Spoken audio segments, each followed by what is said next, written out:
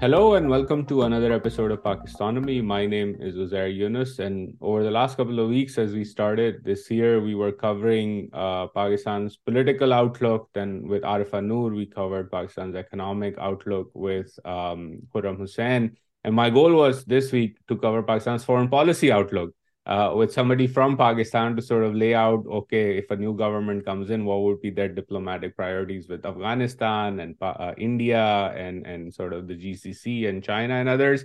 But then events intervened and a foreign policy development happened in real time.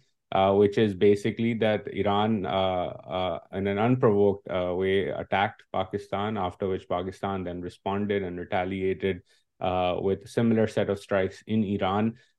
Right now, as we're recording this, Pakistan is having high-level meetings in Islamabad. The interim prime minister flew back from Davos to conduct those meetings. So we'll have additional information on what's going on out of Pakistan, at least in just a bit. But I figured I invite my dear friend Kamran Bukhari to talk about what is going on. So much stuff happening in the region, and now all of a sudden, sort of Iran, Pakistan had a showdown, which, just for fact-based information for all of you, the attacks Pakistan conducted are the first missile strikes in Iran since the end of the Iran-Iraq war in 1988. So this is not a routine type of development that happened. For those of you who don't know Kamran is Senior Director of the Eurasian Security and Prosperity Initiative at New Lines Institute. They do fantastic work, and he has a very good grip on Iran and its sort of foreign policy and strategy in the region and beyond. So, Kamran, thank you so much for taking out the time on this cold, snowy morning in the DMV area.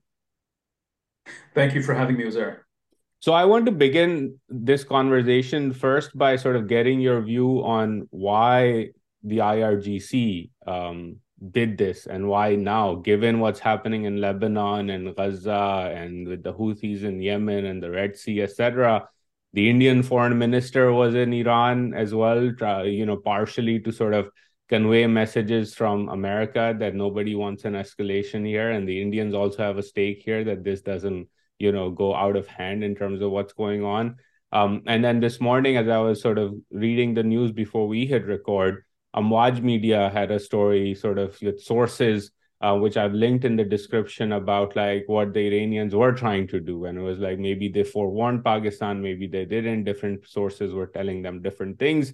What's your assessment of, at a time when Iran is sort of, staring eyeball to eyeball through its proxies with Israel, why would they all of a sudden try to open a new front with Pakistan, which over the last few years has tried to really engage with Iran and address many of the concerns the two sides have?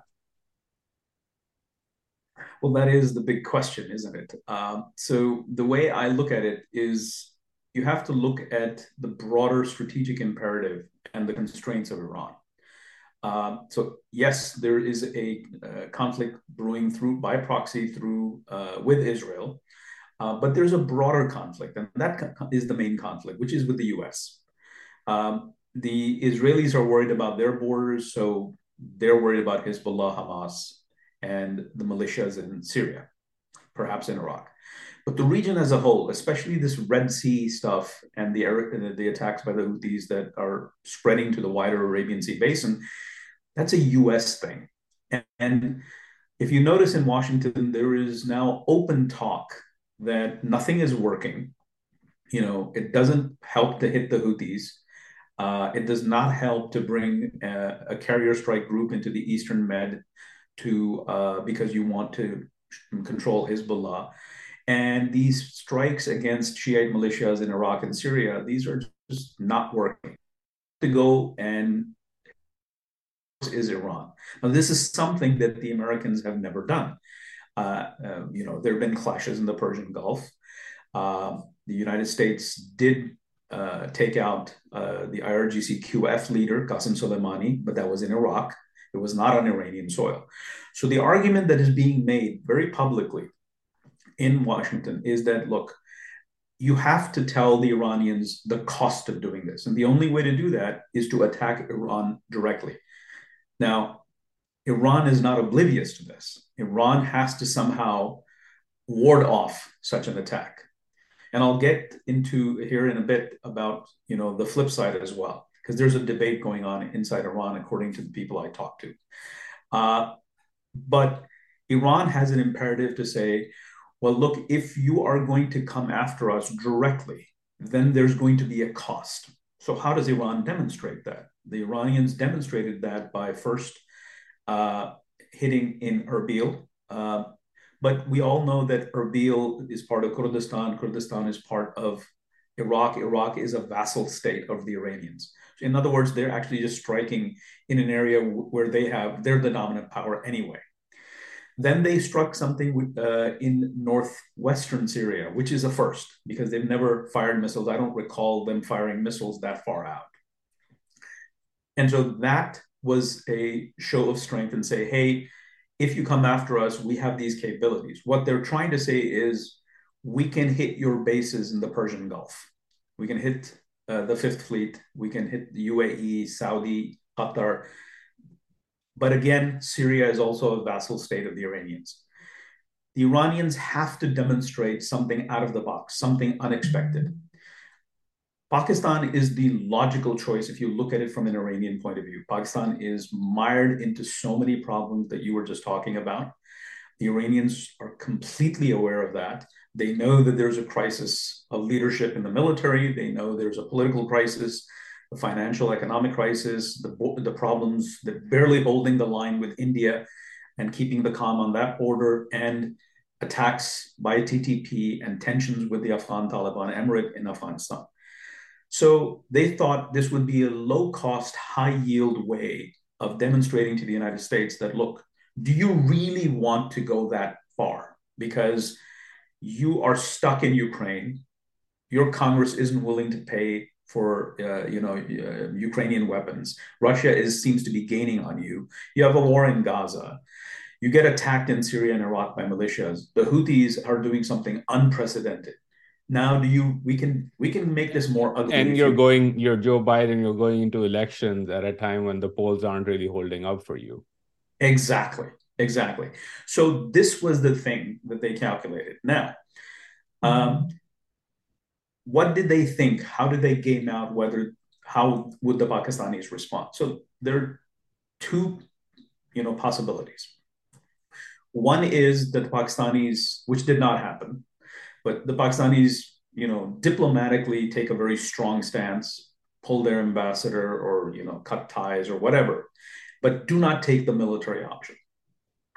That's good for the Iranians. I mean, they can live with that. Let's say Pakistan retaliates. They know that the situation that Pakistan is in, that they cannot afford a long, drawn-out conflict. So, okay, they'll retaliate, we'll absorb it, and we'll somehow deal with it. And that's exactly what happened. So I think that Pakistan is a pawn in this game. Pakistan has nothing to do with everything else that Iran is doing.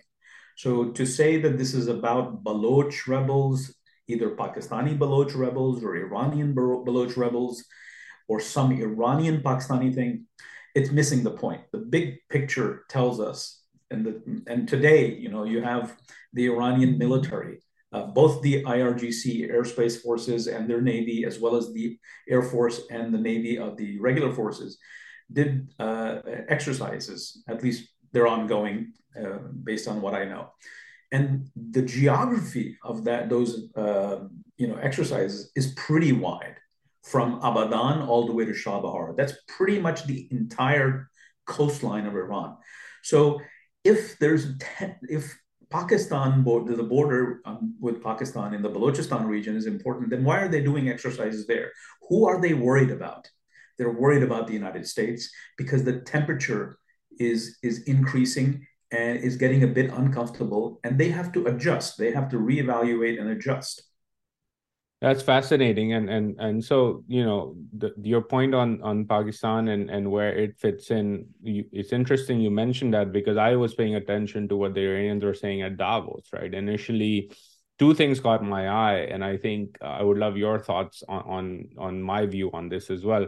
One was that they were saying the strikes in Pakistan were somehow linked to Israel. Now, there is an old perhaps credible, because it's been covered in Western media and outlets as well, that the CIA and Mossad were using Jundullah, which is the precursor to Jaish al-Adl, as a mechanism to stoke, violence and other things in Iranian soil. So when they say this is linked to Israel, maybe they're pointing to the fact that they have some evidence that Jaish is in doing something related to this broader Middle Eastern situation, and therefore they struck.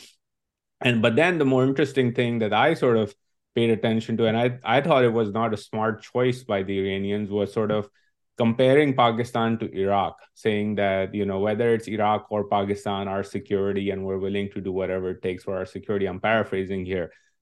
And I kind of sort of looked at that and said, well, if you're in Pakistan, particularly in Rawalpindi, in the military, you don't like that comparison, and you will do whatever it takes to get away from that comparison, sticking in not only the region, especially with respect to India, but just in broader global terms as well. Because, as you said, Iraq is a vassal state of the Iranians, and it cannot respond in a way that perhaps Pakistan has the capacity to respond, right? The willingness was the question. Do you really want to go down that route? And my feeling was, the moment you made that comparison as Iraq and Pakistan are the same, you're forcing General Munir's hand of saying, no, we're not, and we're going to come at you.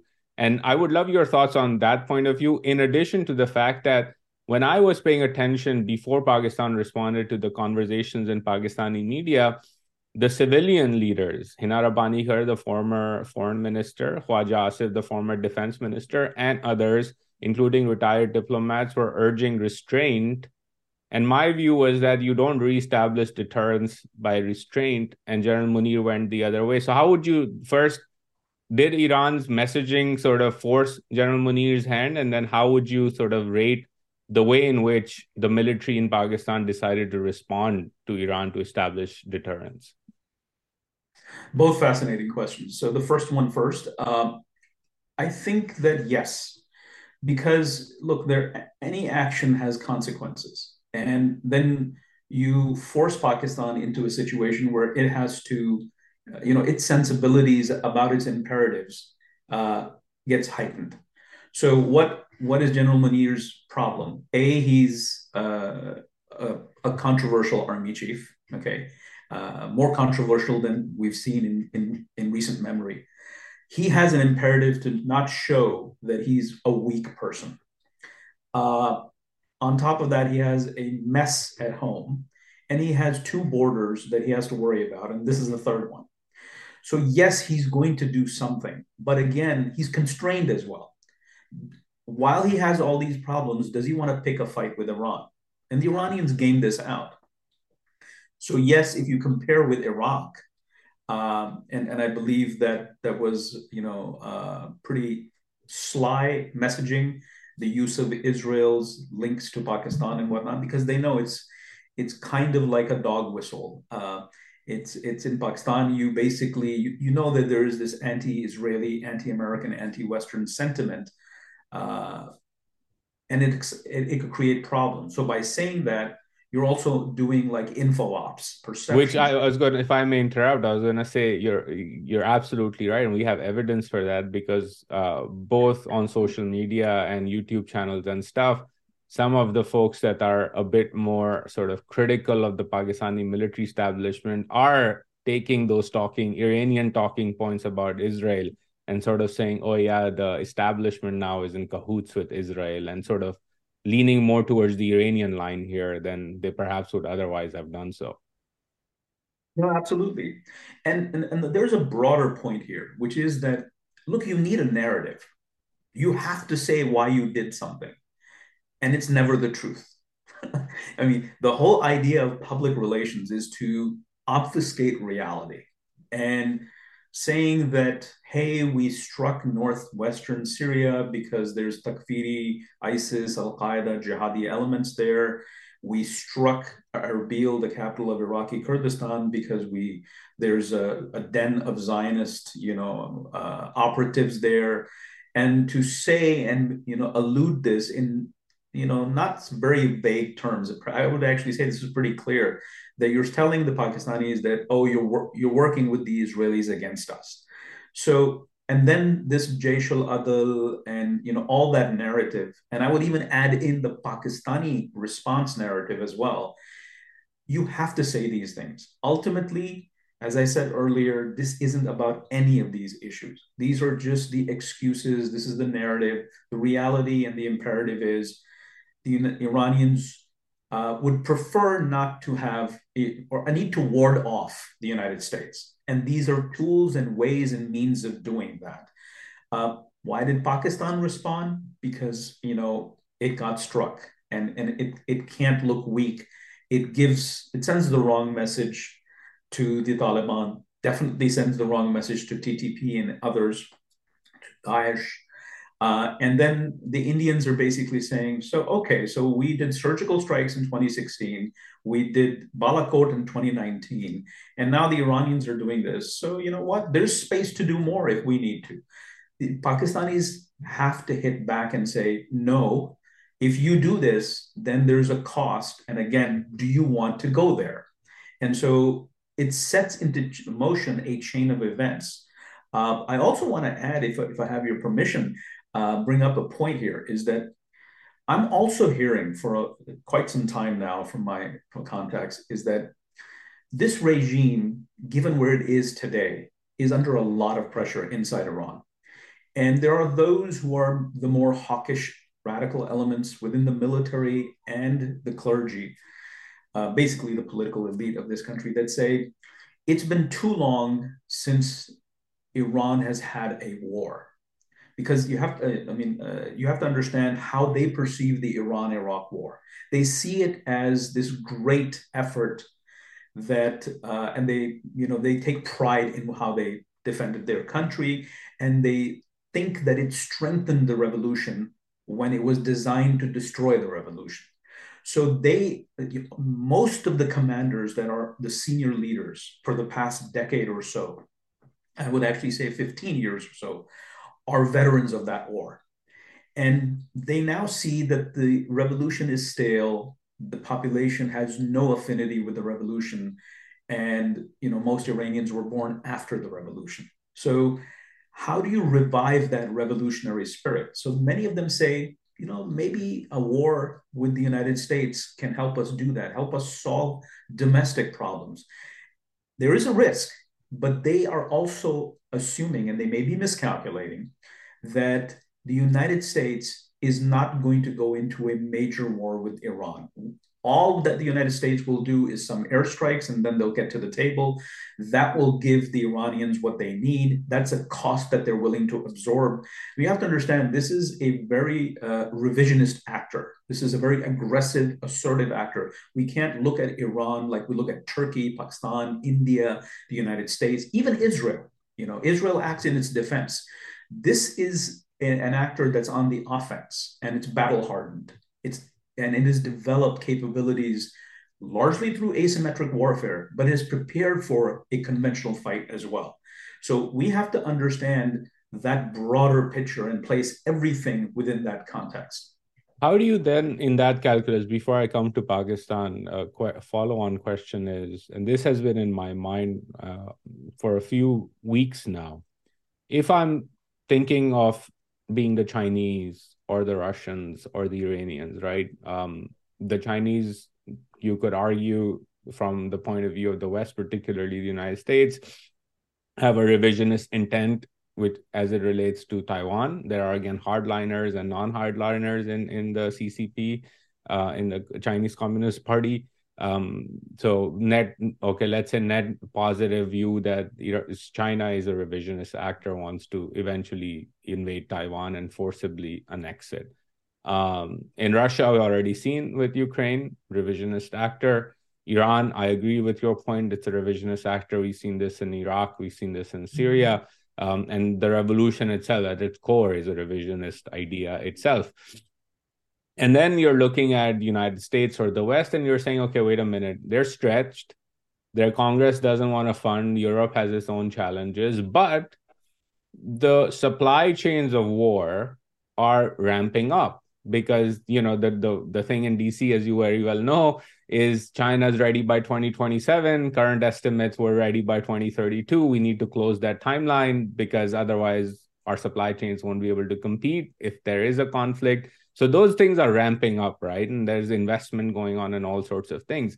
So if you're the Iranians in this instance, I would argue to say, okay, the window for me to pull this off in a way that perhaps there's some cost, but I get what I need, is shrinking, because the other side is also playing out its own supply chains, industrial maneuvers, technology maneuvers, etc.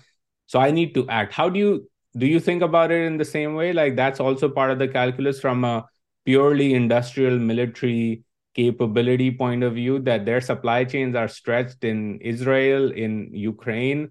And this is my moment, because eventually those things, as they die down, mean that the supply chain will be far more capable of coming at me if I do something after.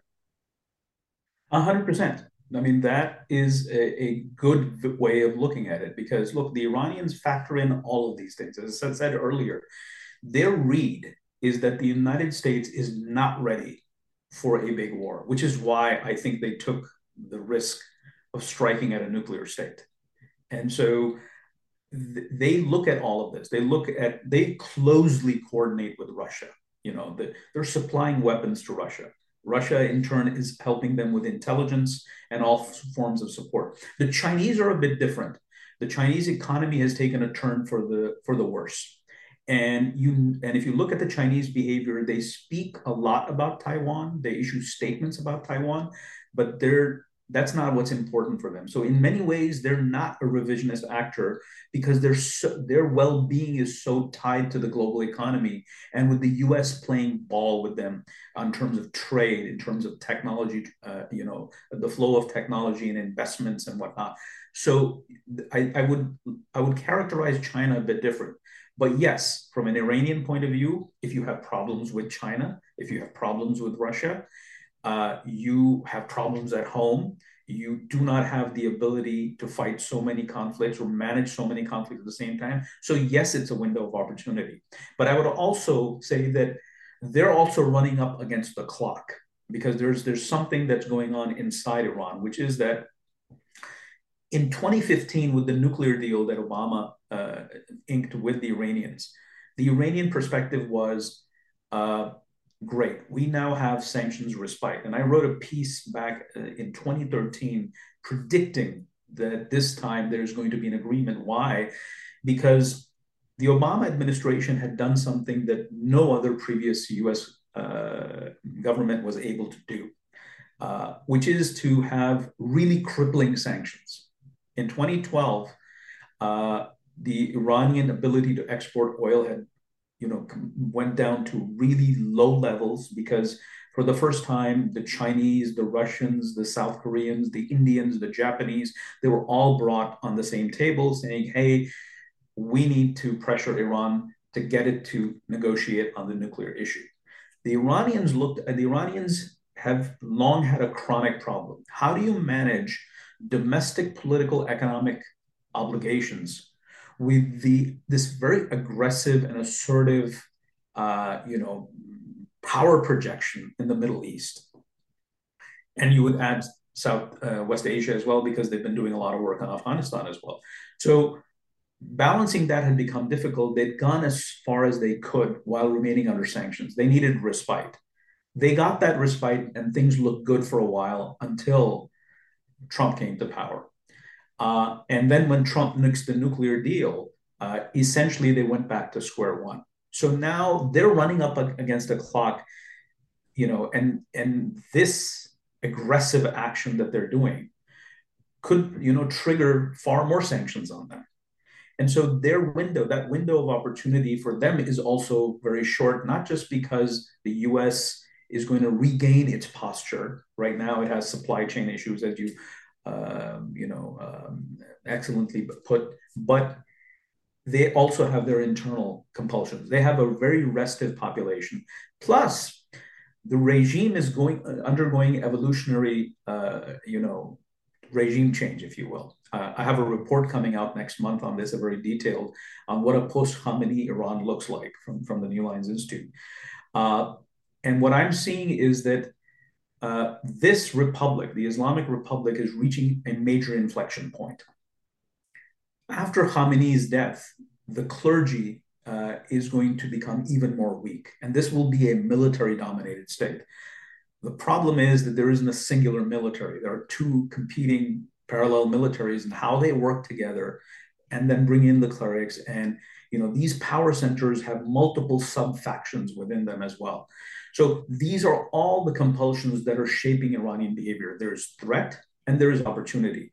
They look at Israel. They're looking at how we have reached unprecedented levels of very public, loud condemnation of Israel internationally, inside the United States. This has not happened before. They're looking at that and saying, that's an opportunity. Again, how long does this last? We need to maximize and milk all of this. Excellent. So let's switch to Pakistan now, and I want to get your take on the response that's come out of Pakistan. My view was when the Iranians attacked Pakistan, that it had to respond in a proportionate way to reestablish deterrence. I think you and I are on the same page on that one. A lot of the civilians, as I already mentioned, were sort of urging restraint. And the way I think about this is that General Munir, or the military establishment in Pakistan, had a few core constituencies it had to sort of signal to domestically and internationally.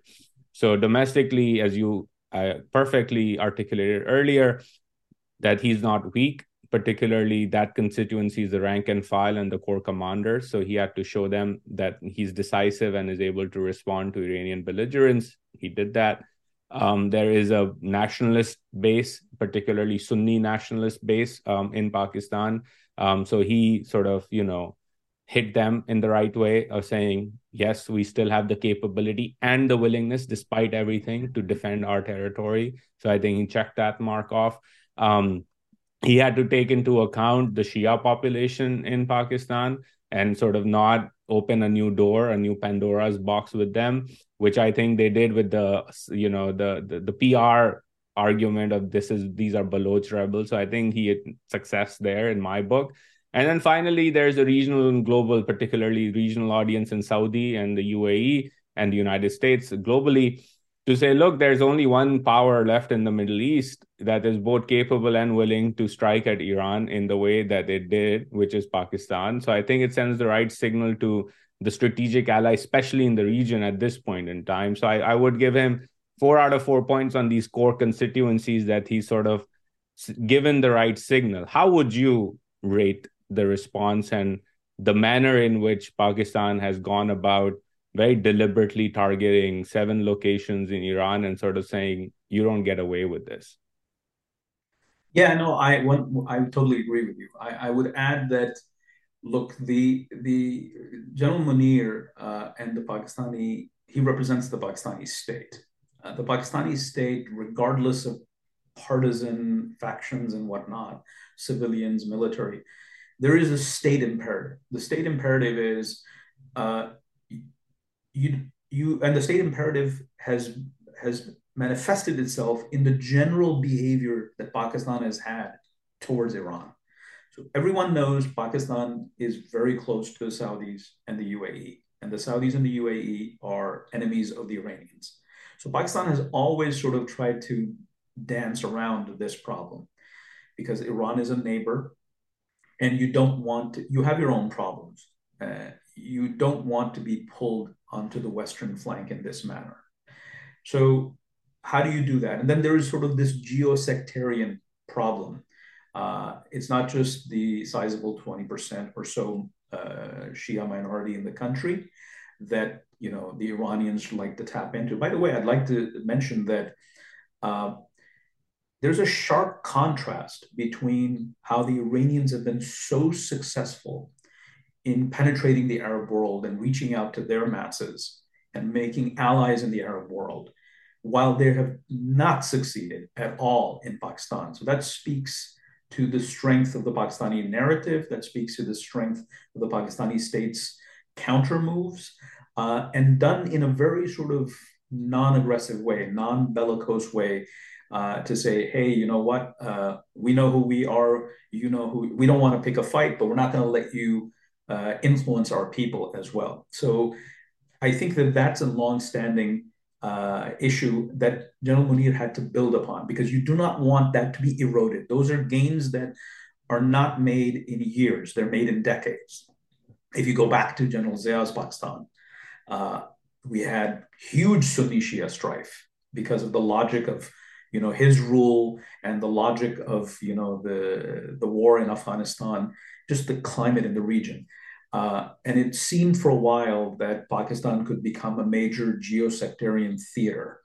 And we know Iran, relishes these opportunities. Iran wants to maximize, or at least take the maximum mileage out of these fault lines, exploiting them and whatnot. But it had not. So now that Iran directly struck Pakistan, how do you maintain that reality where you've kept away? You're right there. You're vulnerable. Daesh is there. By the way, that's probably a conversation for another time. But I also see Daesh and Iran as sort of mutually reinforcing. They both depend on geosectarianism for their own purposes. Obviously, Iran is a state actor and Daesh is a non-state actor, but the logic is the same. They benefit from geosectarianism. They're enemies of each other, but they need each other. So Daesh is in Pakistan. There's a long history of targeting of Shia Hazara communities in Balochistan, this same area. So there's a lot at stake, for Pakistan. Pakistan cannot just sort of say, hey, you know what? We're friends with the Saudis, so we're going to go hard in that camp. Yes, General Rahil is part of the Islamic Military Alliance, but everybody, he was made the head of the Islamic Military Alliance, a former Pakistani army chief. But we have to remember that it was that same army chief under the former Nawaz Sharif government that told the Saudis, hey, we don't want to get involved in Yemen. So Pakistan has stayed away from this geosectarian clash or conflict, and it's been difficult. And so I think in order to appreciate what has been done, I mean, look at the way in which the targets were picked for this counterstrike. It had to be potent. It could not be just sort of, hey, symbolic. But it did not go as far as saying we're going to go hit the Iranians. They were very careful about that. The messaging is very, very careful. So it's a very difficult balance. If you become too careful, do you get what you are out to achieve, or do you obtain that, which is reestablishing deterrence? If you go too far in that, do you unleash unintended consequences that have to do with geosectarianism and the vulnerabilities that come with it? So I would say this was done very nicely, but I would also say that this isn't over. I think there's a pattern that has been established that Pakistan will find it increasingly harder to remain clear of what is broadly a Saudi-Iranian rivalry. So let's get into that in just a moment. But I wanted to sort of, you said it was nicely done. And again, I want to underline that point, particularly given this podcast and the fact that I cover a lot of the economy and cover a lot of the military's role in the economy and the political economy and criticize it. But let's give credit where credit is due.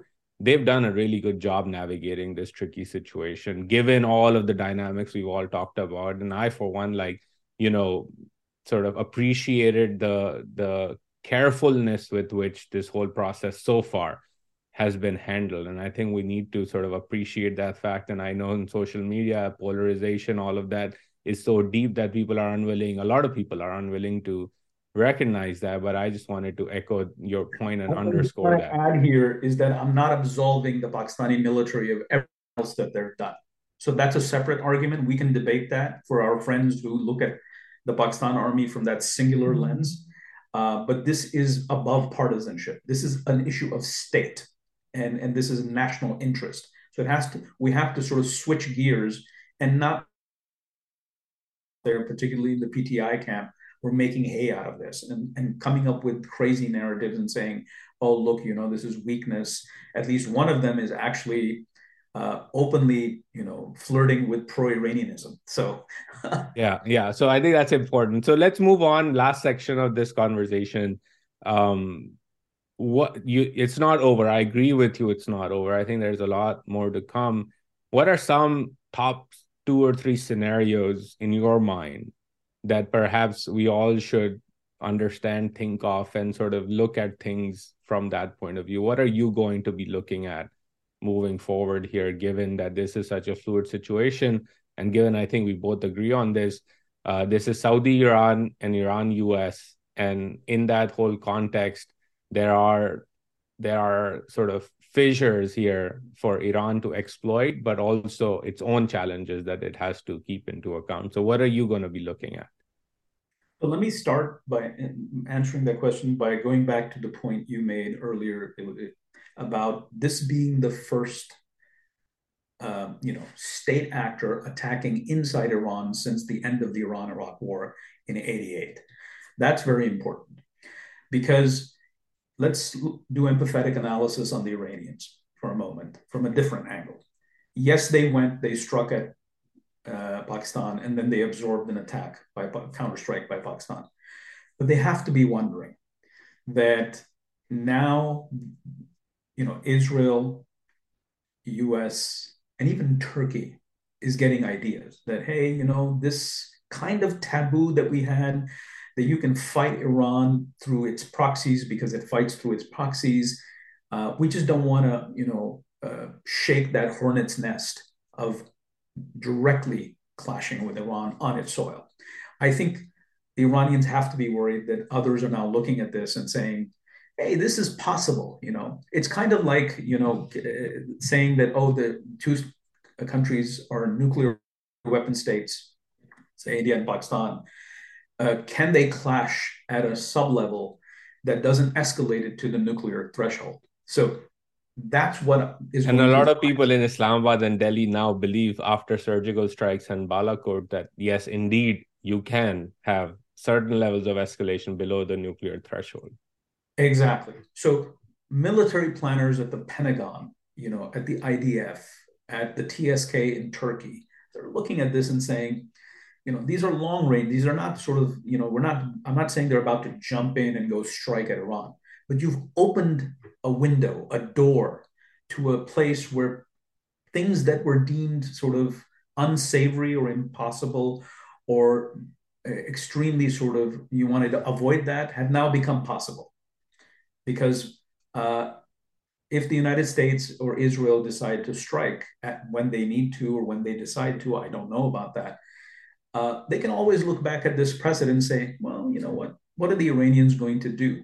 And so that's what's worrying the Iranians now, that they've done this.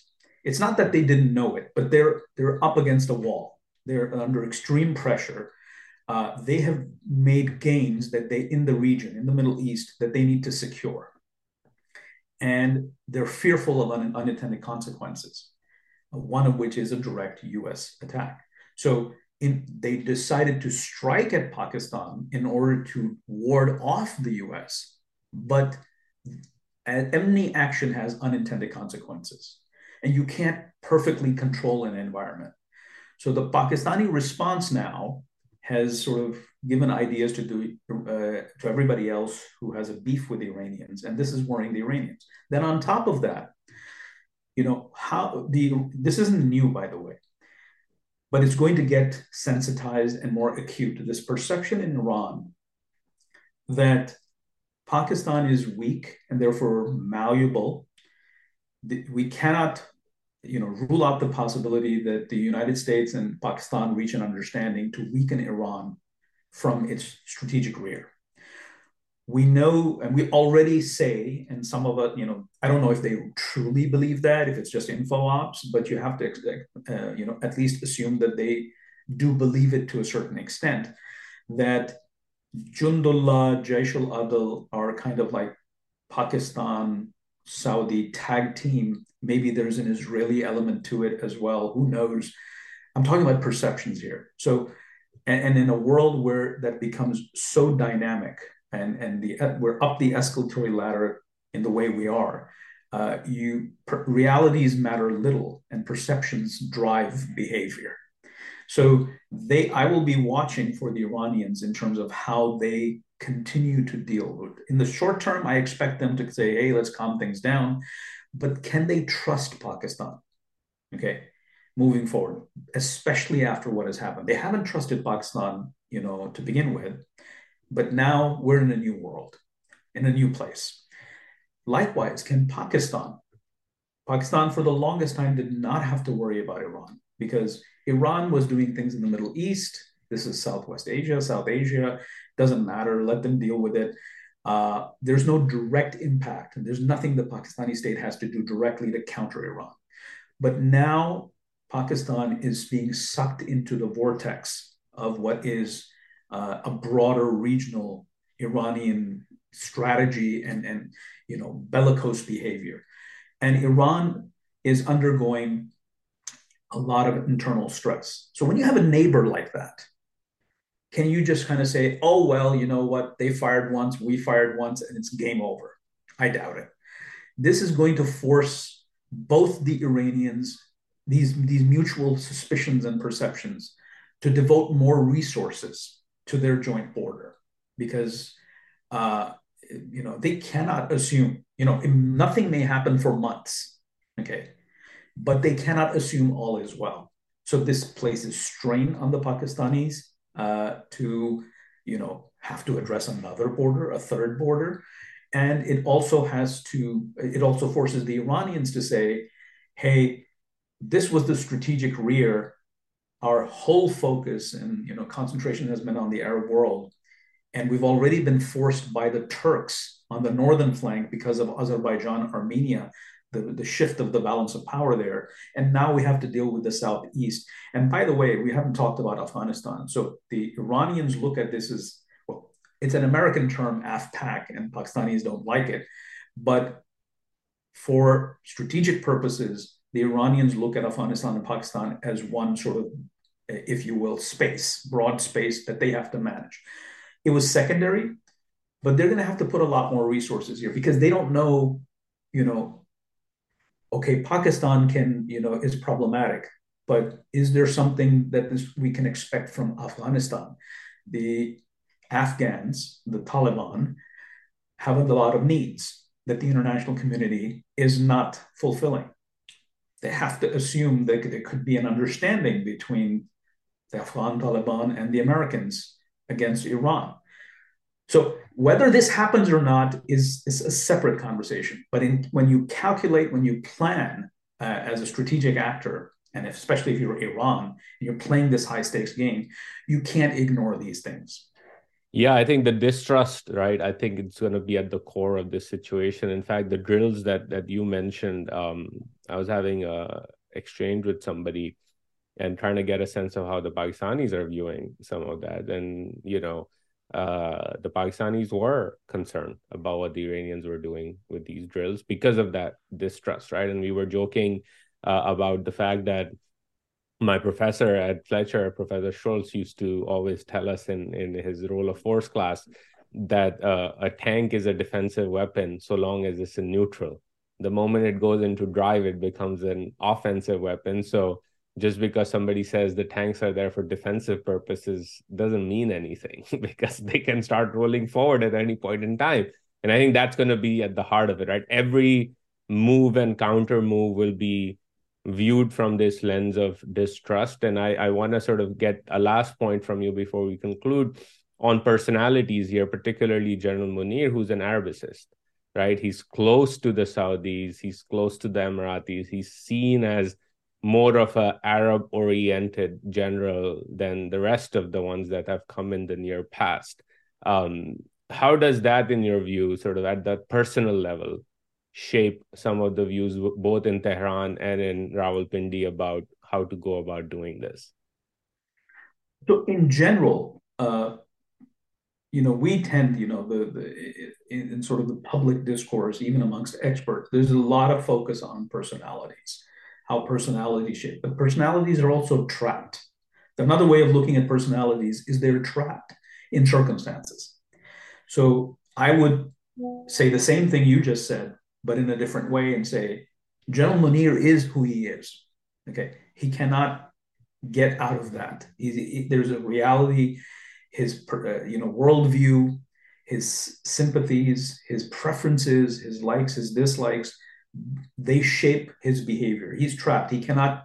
There very few, leaders are able to sort of, think or act, much less act outside the box. It does happen, but by and large, it doesn't. Not on an everyday basis. So I think that personalities will play a role here. And I'm sure the Iranians are looking at this and saying, we have an army chief, in Pakistan who is clearly pro-Saudi. And, we have to factor that in. And that brings back, the whole Baloch equation. So I think, of course, already we have a situation where the Pakistanis say, well, there are Baloch rebels of ours on your soil. The Iranians have been, this whole tit for tat was presented in a way that, hey, Sunni Baloch Islamist rebels who hate the Islamic Republic of Iran are operating from your soil. But moving forward, the Iranians have to wonder whether the Pakistanis will now kick into higher gear, okay, in supporting those guys. Likewise, the Pakistanis have to, incorporate into their strategy the possibility that their own Baloch rebels will be helped by Iran.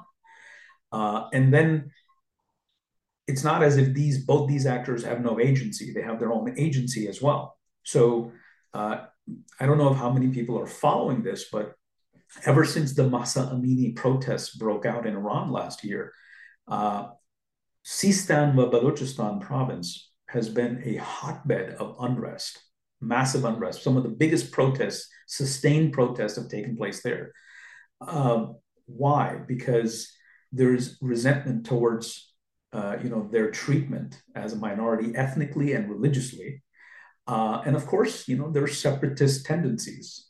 And they're looking at opportunities. They're looking at a declining, a weakening, if you will, Islamic Republic, and they would like to push forward. I'd like to add that one of the top clerics, actually the top cleric in Zahedan, the big town in Sistan và Balochistan, who was appointed by Khamenei, has been visceral in his attacks on Khamenei. That is unprecedented. So there is that thing brewing. So, the Iranians say, this is a Sunni minority restive. Will the Taliban and the Pakistanis come to their aid or not? Likewise, Baloch rebels inside Pakistan are saying, now that Iran and Pakistan are fighting, how can we, manipulate this to our advantage? How can we take advantage of this? And then we haven't talked about Daesh at all. Daesh is looking, this is the perfect kind of cross-border reality that they've exploited on the Iraq-Syria frontier, and they've sort of mastered the game on that. We can expect Daesh to exploit this as well. So this story has just begun. The actors and the issues are old, but they will take new permutations and combinations that we need to be watching for. Yeah, I couldn't agree more. And I think that's a great place to end this conversation. I think you and I offline have talked about this, but in my mind, ever since October 7th and the atrocities that have started, thereafter, have made me think about, old parallels in history. And I sort of go back to and maybe this is a bias because of what I studied in grad school, etc. But I look at sort of the USSR's defeat in Afghanistan. I look at the first Intifada, and then I look at the first Gulf War as sort of the three key events, in my mind at least, that birthed sort of the rise of Al-Qaeda, and that culminated in events leading up to and then including 9/11 that changed the world that we live in. And now we're in a moment in time, at least that's how I'm in my mind framing things and studying them, is we've had the US exit in Afghanistan and the fall of Kabul, essentially a defeat of the American project in Afghanistan. We've had October 7th and what's happening in Gaza and the West Bank. And now we have, on top of it, we had Ukraine playing out as well, and Syria and Iraq and Yemen as failed states in the region itself. So those are big events that will birth new conditions for new things to happen, old issues, as you said, right? Rightfully. So this is not new stuff, old issues that will now become alive in new ways that perhaps we cannot anticipate. And it's going to be a very tricky period moving forward. I agree with you. It's not by no means over. I think this is just the first chapter in what is to come. So agreed. So on that note, thank you so much, Kamran, for joining us. Always a pleasure talking to you. And I will link the Amwaj piece. I think you should send me some of your older pieces that you mentioned on sort of the things you've written about. And I also link the old conversation, I think it was last year, we had on the protests in Iran. And this came up about Balochistan in that conversation. So for those of you who want to dig a bit deeper, there are some links in the description. So as always, wonderful chatting with you, and have a great weekend. Thank you. Pleasure is always mine.